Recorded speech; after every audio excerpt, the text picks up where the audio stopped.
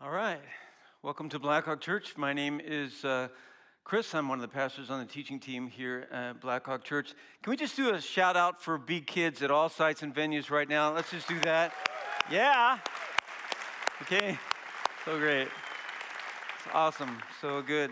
So good to be with you in the room with me here at our Brader Way site. And for those of you who are joining across the hallway and the atrium, the gospel venue, those who are watching at Blackhawk downtown, those of you watching at Blackhawk Fitchburg, and many of you who are watching at home. So it's good to be with all of you. A special shout out to Blackhawk Chinese Ministry, Dijiang Zimei Ping An. Hey, let's do, since we're doing shout outs, shout out to all the high school graduates who sat through a hot commencement yesterday. Let's hear it for those people right now. Awesome. Yeah. Those are some hot moments on some hot fields in Madison, so everything is good. All right. Well, I am really excited about today's message for all kinds of different reasons, and you'll find that out as the message goes on. We are continuing in this series, and the series is called Because of His Grace, and we are naming it that because it's true. So the teaching team decided to give me 4 Sundays to kind of talk to all of you, so that's fantastic. So today's message is kind of a message of my prayer for Blackhawk Church. It's kind of I wrap up my time here as the senior pastor. What's happening here at Brader Way every week is that there is kind of a gathering, a little reception. My wife and I talk to people out in the atrium, and you guys have just been loving on us so much, and I really appreciate that. Next week, we'll do a Q&A, and something unusual is going to happen next week, and that Pastor Matt, my future boss, is going to be on the platform with me. And then my current boss, my wife, she's going to be on the platform also. So my wife and I don't get on the platform very often together, so I'm a little nervous about what's going to happen next week, but Matt's going to ask us some questions. So, hey, honey, I'm sorry if I called you my boss. I hope I don't get in trouble for that too much. And then the following week, on the 27th, I don't know what's going to happen, so I've totally lost control here, so you can come on the 27th and be surprised with me. So, like I said, in the atrium here at Brader Way, we've been greeting people, and last Sunday, you guys just loved on us so much, and people said the nicest things. And this one guy came up, a brother in Christ, and he came up, and he self-identified as somebody who's 85 years old. And he said, hey, I'm 85, you're 65. I hope you don't quit preaching. You know, you're too young to quit preaching. And I said, you know what, I'm not going to quit preaching, so don't worry about that. So let's just make everything clear. So I'm going to take a 6-month break, and then I'll be back in January, and I'll start my January talk off the same way I started this talk off. Welcome to Blackhawk Church. My name's Chris. I'm one of the pastors on the teaching team.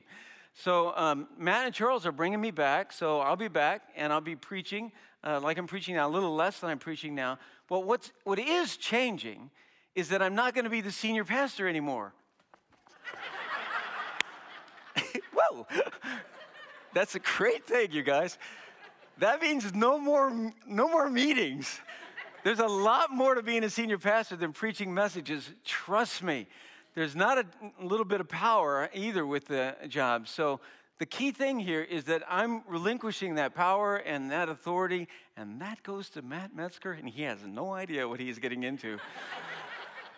So my job will be to preach and to prepare to preach and to prepare other people to learn how to preach and to work with pastors both locally and nationally around the country and the globe, actually, to try to help pastors if they have questions about pastoral ministry. So like that is like perfect.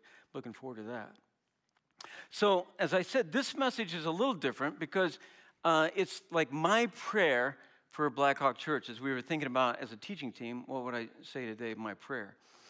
So I don't know, this is like a no-brainer. So if you know me and like what my prayer is for Blackhawk Church, it's like, I've been praying this prayer for like forever. And so it's not really, I'm not digging deep here to try to come up with like a new idea. because my prayer for Blackhawk has been the same for a long time. Now, if you think, well, he's the pastor of Blackhawk, he's probably praying that the church grows, becomes more influential. If you think that, you don't know me very well. So I don't pray those things at all. In fact, I kind of get nauseous thinking about those things, to tell you the truth. That's not my prayer. My prayer for Blackhawk has always been that we would just be filled with the love of Christ, that we would build a loving community that follows Christ. So have you ever heard me say that? So that love would just, why do we do what we do the way we do it around here? Because we love Jesus, that's why. That's why. So why are you doing that, Blackhawk Church? Because we love Jesus, that's why. Why are you doing that? Because we love Jesus. And the love of Jesus compels us to be a loving community and to love others. The prayer that you guys have heard me pray many, many times. In fact, I kind of forced you guys in 2018 to memorize the prayer. I borrowed the prayer from the Apostle Paul that he writes to the people that are in Ephesus. And many times I use it as a benediction here at the Brader Way site. Not too long ago, I was at the Fitchburg site, and I use it as a benediction. It's kind of a familiar benediction to me, and I use it all the time. When I finished the benediction, this prayer, I walked out of the atrium, and I was going to go into reception line, and this guy runs up to me, and he's got a bag. And in the bag, he says, Pastor Chris, I just want to give this to you. This is so important. I just love you. And he gives me this bag, and then he, walks away. And I'm thinking, what's in the bag? What's in the bag? It was kind of heavy. And so I opened the bag, and I pulled this out. So this is a carving of this prayer that I pray all the time. Now, I'd love to tell you what this guy's name is, but I asked permission, and he didn't give me his permission. He wants to be anonymous. So that's typical. That's like, oh yeah, that makes sense, doesn't it? So this is his work. And he said to Pastor Chris, this is the first long passage I ever memorized, and you made me memorize it 3 years ago. And this passage has changed my life. This prayer is found in the book of Ephesians, chapter 3, and it's the prayer we're going to go through today. So take your Bibles and turn there. And this is what I want to do. I want to read through this prayer, and then I want to go back and look at the phrases in the prayer. And I'm a little nervous about doing that because if you dissect a butterfly, you kill the butterfly. So I don't want to dissect this thing so much that it loses its power, because this is mind-blowing theology 101. And I'm going to tell you right now, I don't understand this prayer. I'm just like, that's a given. But it's just mind-blowing, and it forces us to think about what's really important, and that is the love of Jesus. So let's pray this prayer together. So it'll be on the screen right here, and let's read it together out loud. Is that okay? That's a little different. So it's not like my prayer. It's like our prayer for what we want to be at this church. So let's pray it together. Reading together. I pray that out of his glorious riches he may strengthen you with power through his Spirit in your inner being, so that Christ may dwell in your hearts through faith. And I pray that you, being rooted and established in love, may have power together with all the Lord's holy people to grasp how wide and long and high and deep is the love of Christ, and to know this love that surpasses knowledge, that you may be filled to the measure of all the fullness of God. Ooh. Now to him who is able to do immeasurably more than all we ask or imagine, according to his power that is at work within us. To him be glory in the church and in Christ Jesus throughout all generations, forever and ever. Amen. Woo! Is that cool? This is like, whoa, mind-blowing theology. I do not understand this prayer. This prayer is bigger than we can possibly grasp. It's just like, what? But I tell you what, if God fulfills this prayer in our lives, It just transforms our lives individually, and it transforms us like corporately. So let's dissect the butterfly without killing it. So when I pray this prayer in benedictions, I'm actually just ripping this prayer out of context, which is awful. I hate to do that. I'm just kind of ripping it out of context because there's an approach that Paul has when he prays this prayer. I usually start in verse 16, but the approach is in verse 14. We see that here. For this reason, I kneel before the Father, from whom every family in heaven and on earth derives its names. I pray that out of his glorious riches he may strengthen you. And then the prayer starts. So the approach is for this reason. So the question is like, well, what for this reason? So do you see why I rip it out of the context? Because if I started with for this reason, everybody would think, well, what reason? What reason? But that's what's going on here. This is in the middle of a letter. Well, what reason? Well, you go back the previous verses. I ask you, therefore, not to be discouraged because of my sufferings for you, which are for your glory. For this reason, I kneel before the Father. So the people he's writing to are discouraged. Did you notice how the prayer is a prayer of encouragement? Like you pray that prayer, you go, whoa, whoa, whoa. It's that way because the people he's writing to are discouraged. They're discouraged. They're down. They're out. Why? Because Christianity has gone off the tracks here. Oh my gosh, it's like failing. Our leader is in jail. That's what they're feeling. He's suffering. And they know he's suffering because he's in a Roman jail. He's not like sitting someplace like with a laptop, a little iced tea, a little latte, something. And, I'm just going to think about a cool thing I could write down here. He's in a Roman jail, okay? It smells of feces and urine. He tells the people in Philippi that he's going to die. They know what a Roman jail is like. Who's they? He wrote this to the people who live in? That wasn't very good. The people live in? Ephesus. Where's Ephesus? Here's Ephesus. So you got Rome, Athens, Ephesus, and Jerusalem's down here. So together with Athens and Jerusalem, Ephesus was this major, major city, like unbelievable place. Paul spent more time in Ephesus probably than any other city. Here's some artist renderings of what the city may have looked like. It was a city of about 300,000, about the size of Madison. All these various temples, the Temple of Artemis or Diana is in Ephesus, and all these things are going on. And these people knew Paul. He led them to Christ. He led their church. And now he's in jail.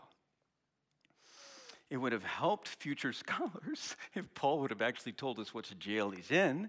Some people think it's Rome. Some people think it's Caesarea, Ephesus, whatever. It doesn't matter. He's suffering for them, and they're discouraged. So he goes, I got to encourage my brothers and sisters in Christ. I got to encourage these people. How am I going to encourage them? I'm going to write them a letter. Write them a letter. So what's in the letter? So this is what's in the letter. You have every spiritual blessing you can imagine. Boom, that's encouraging. I thank God whenever I think of you. Boom, that's encouraging. You were saved by God's grace through faith. Boom, oh, that's encouraging. You're a part of an amazing new project. Gentiles and Jews who believe are now in one and the same family. God's like a new project God is doing. He writes about that.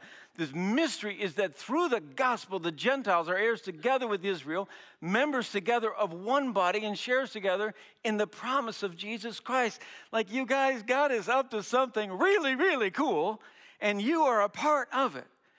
Because it doesn't matter if you're Jewish, it doesn't matter if you're Gentile, it doesn't matter if you're a man, or if you're a woman, or if you're rich or poor or slave or free.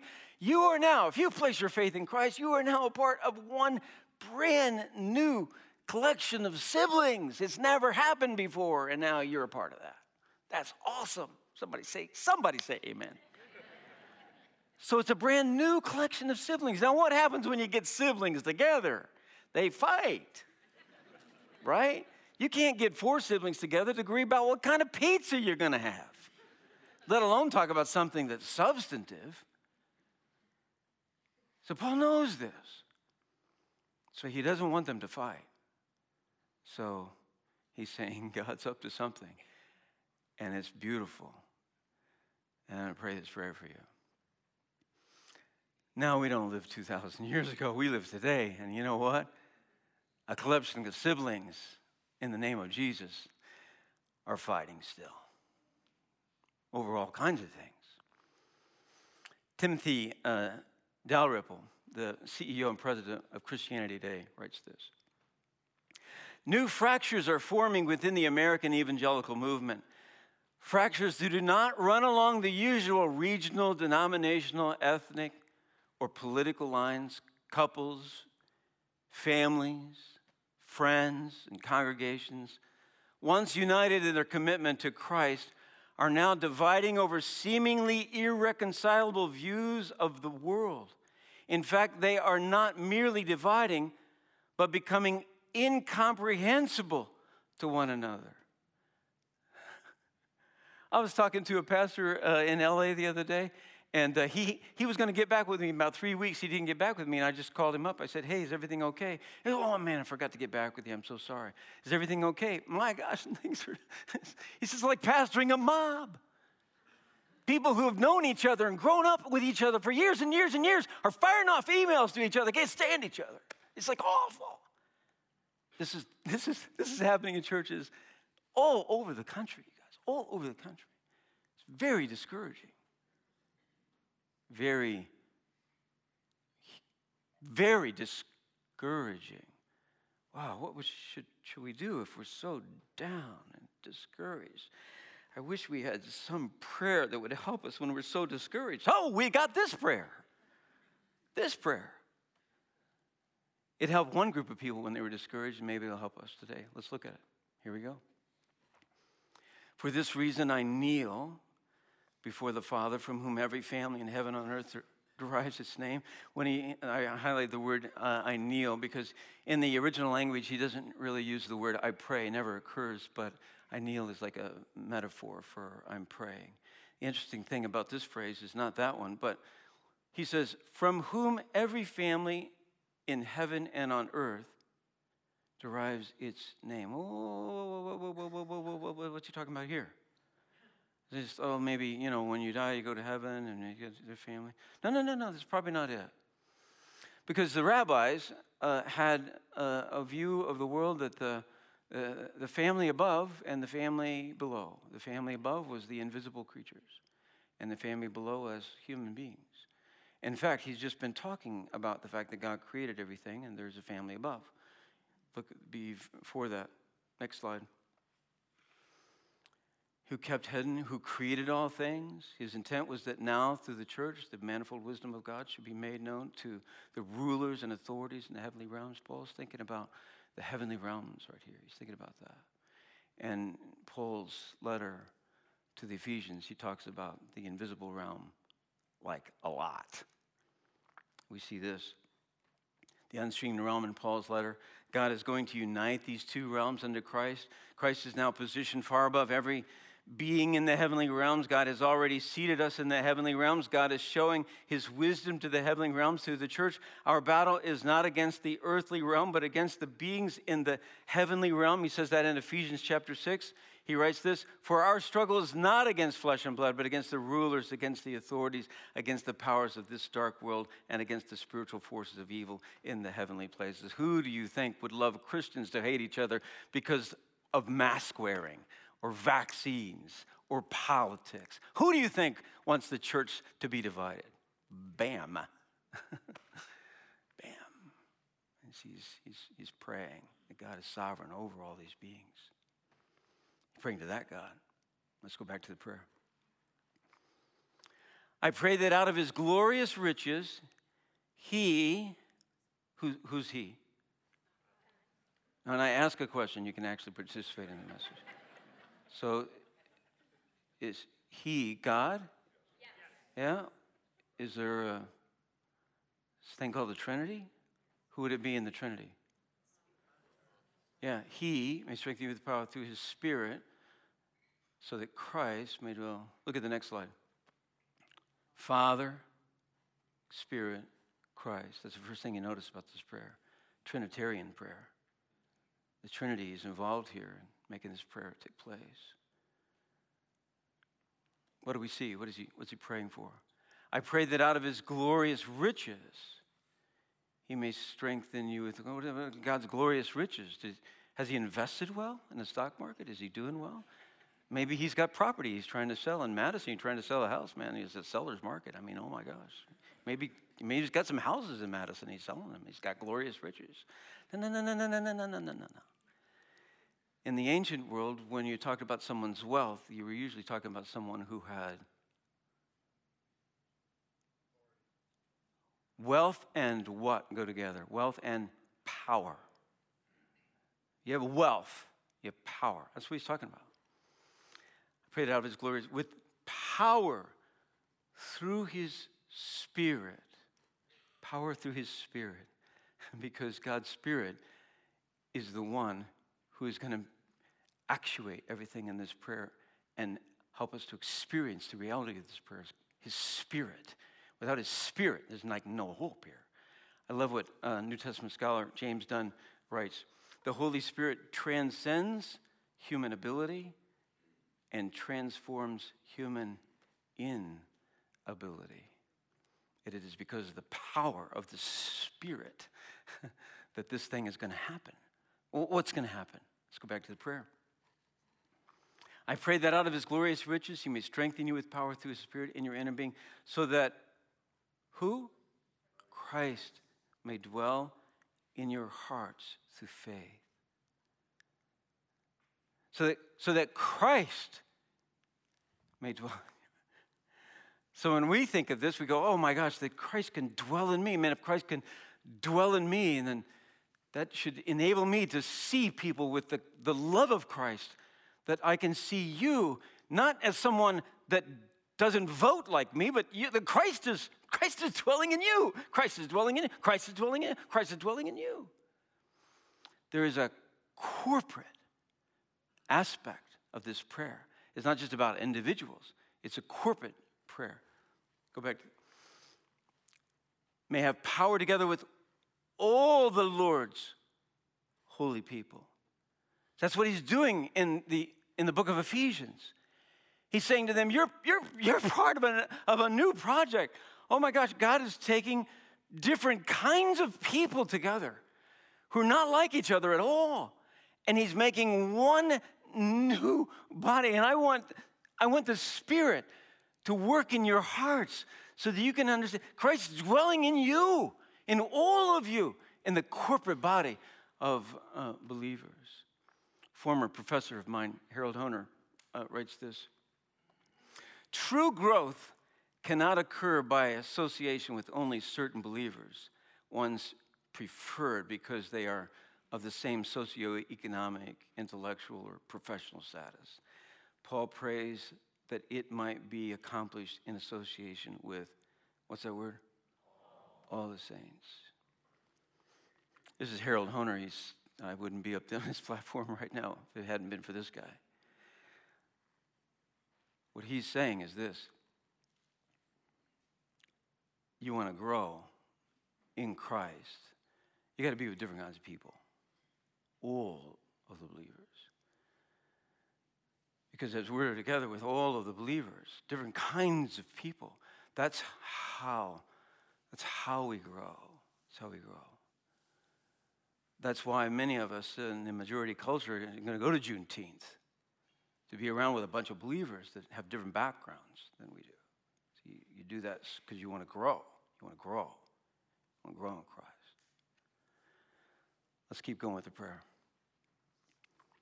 May have power together with all the Lord's holy people to do what? To grasp how wide and long and high and deep is what? What's he? The love of Christ. He's talking about the love of Christ. Next slide.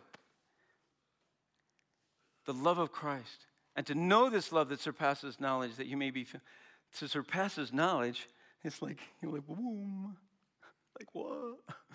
You know, second person of the Trinity, ooh, leaves the heavenly abode, becomes an embryo in a Hebrew virgin, boom, and is born to live a life that none of us could live, and dies a death that all of us deserve to die, so that we might have eternal life and get a whole bunch of new siblings that don't look and act like us at all, because God is up to a brand new thing. Boom. Boom. It's the love of Christ. It's not something you'd plan. It's like the love of Christ, to grasp the love of Christ. You know, when you talk about love, it's a difficult subject to talk about because it's like an abstract term. You talk about the love of Christ, it's like, well. So I think one of the best ways to talk about the love of Christ is maybe to talk about some kind of human love that you can actually like picture. So I thought about this, and I thought, well, okay, let me show you a picture of two people who really, really love each other. Watch this.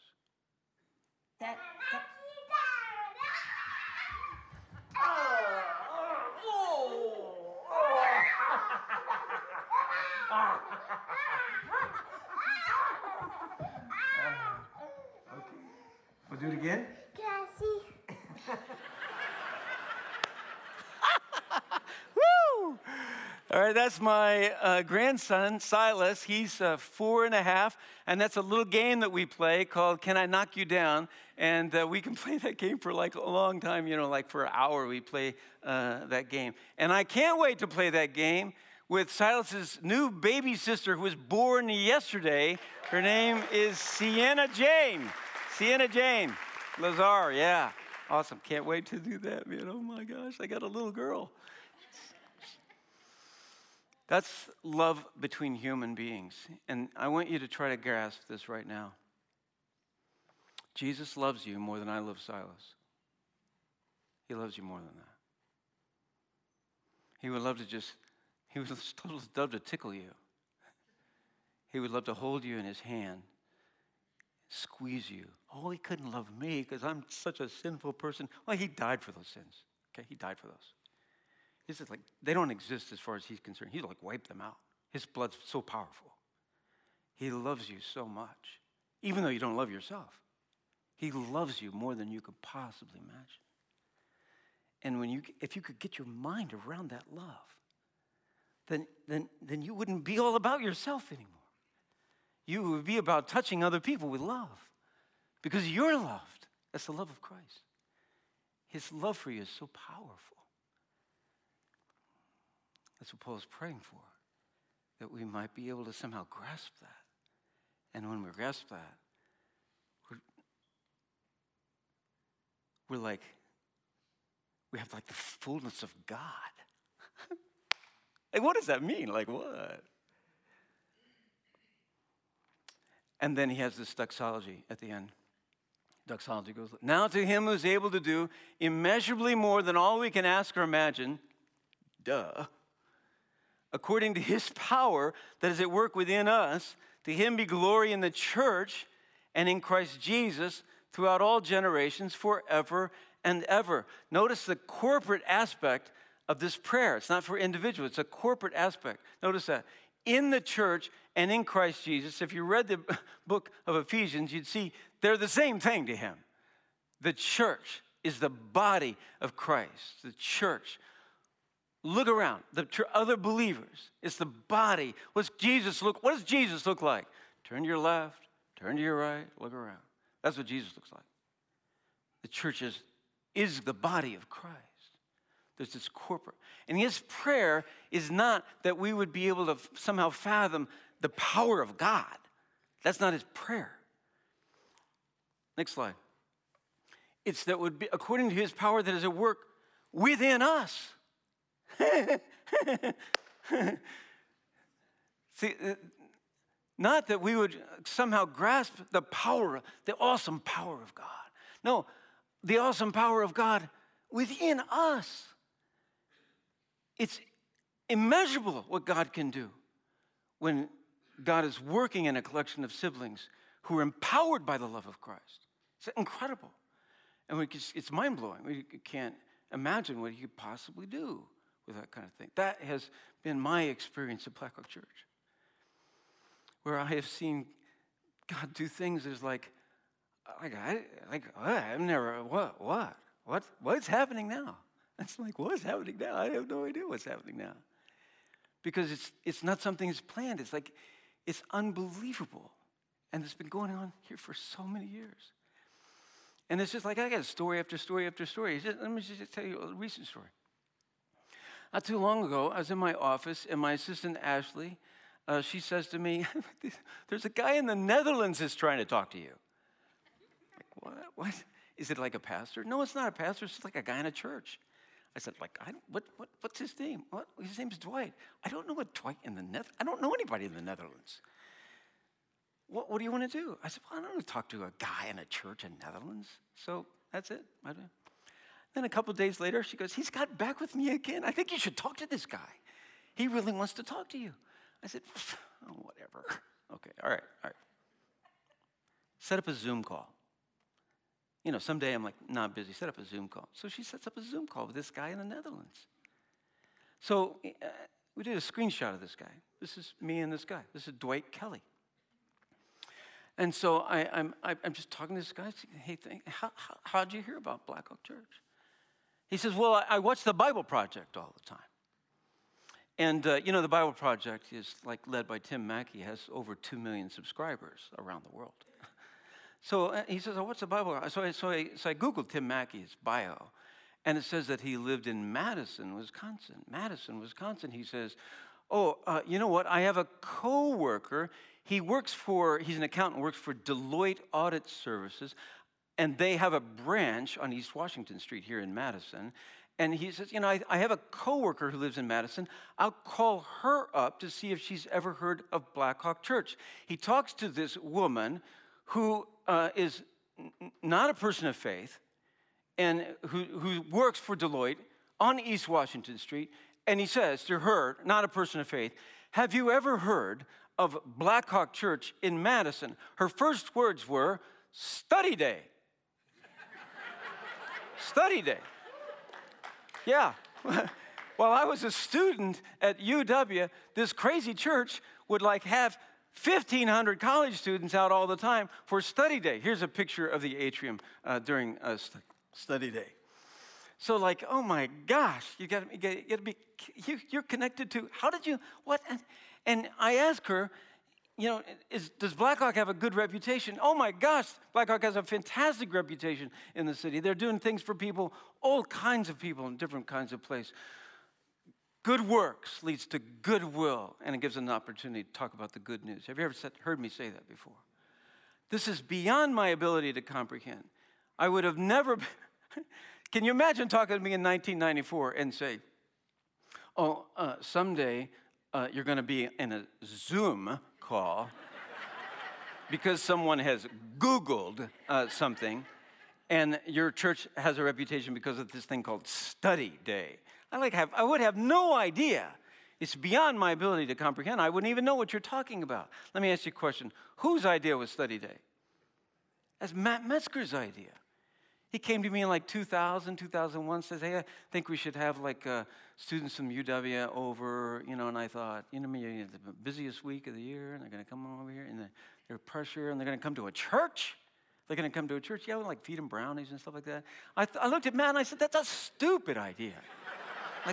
That's a stupid idea. And now, pre-COVID, study day attracts all these people. I'm telling you guys, I'm super excited about the future of Blackhawk Church. Because Blackhawk Church is going to get one heck of a great senior pastor in Matt Metzger. He has got incredible ideas. He's an incredible leader with a love for Jesus and a love for this city, unbelievable. And he's accompanied by Charles Yu, who is a brilliant scholar, you guys, who's going to lead the teaching team. Like, what? It's like beyond our ability to comprehend what's taking place. And does this church, is it gonna thrive in the future? The answer is yes. As long as this church has the love of Jesus in the center, what God can accomplish with a collection of different kinds of siblings who are centered on the love of Christ is beyond our ability to comprehend. Now let's put the butterfly back together. Let me pray this prayer.